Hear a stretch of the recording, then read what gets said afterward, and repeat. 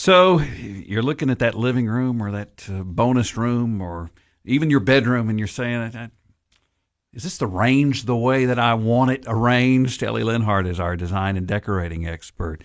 Are there some things to remember when you're trying to arrange furniture? Yes. And the most important thing to remember is to measure.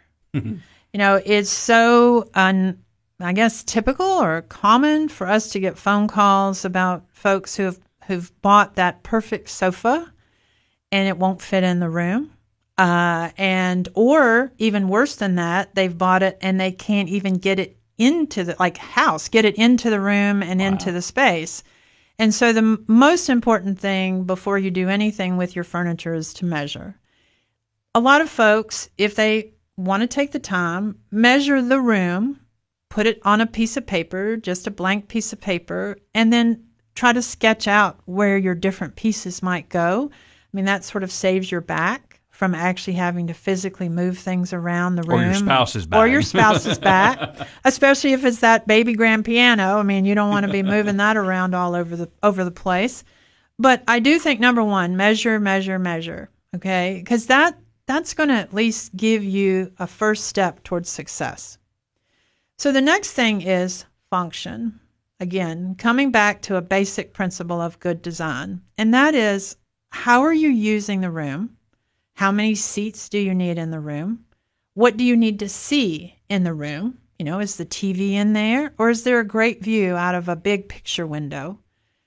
And then look at what pieces are going to solve or answer those questions.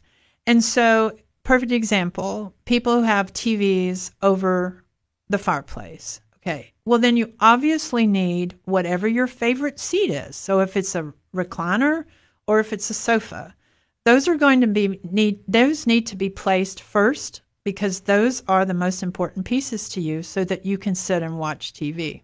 So once you get those in place, then you start filling in the other areas with the pieces that you have to use. Now here's something I also see that happens frequently, which would be so easy to fix, and that is too much furniture. So if you have a room that's just not working, what you might do, if you have the luxury, is to actually move most of it out of the room. So maybe you scoot from a living room into a hallway, or if it's a bedroom, scoot it into the living room or whatever, and kind of start with a clean slate, and then put pieces back in very deliberately. Like, I know I need this here. I know I need this here. Often, you've got a few pieces that could probably find a home somewhere else, either in the house or that son or daughter, if you want to pass it along. But a lot of times, a room just has too much in it. And the same goes for accessories. We get a lot of questions about bookcases and accessories and making a room look like it's been decorated properly.